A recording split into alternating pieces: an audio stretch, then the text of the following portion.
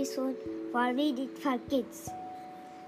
Today's story is the most and famous story of Panchatantra's Tales. And the story's name is The Hares and the Frogs. A drove of hares was facing threat because of hunters who lived near their burrows. One day they decided that they would kill themselves rather than living in fear.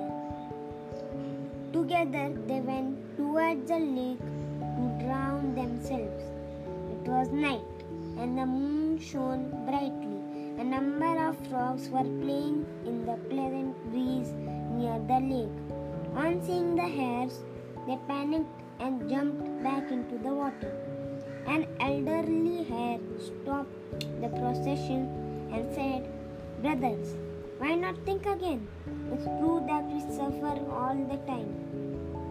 But after seeing how easily these frogs get scared, I feel we are certainly not the worst sufferers."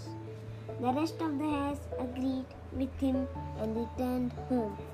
Today's fact is about James Bartley, who was swallowed by a sperm whale.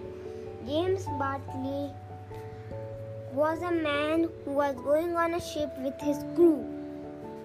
Suddenly, a sperm whale sank the ship, but the crewmates survived. But James Bartley was swallowed by the sperm whale. After that, after 36 hours, at last, the crew managed to kill the whale and get out Bartley. Bartley was surprisingly still alive. The doctor said he would not be able to see. That means he would be blind. And do you know? I think it's just fake.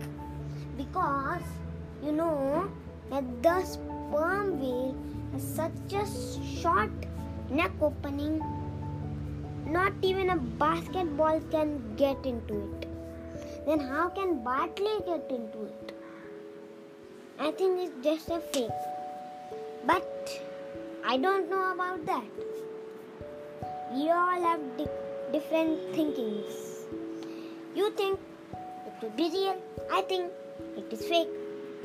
So now it is end for today's episode for Read It for Kids.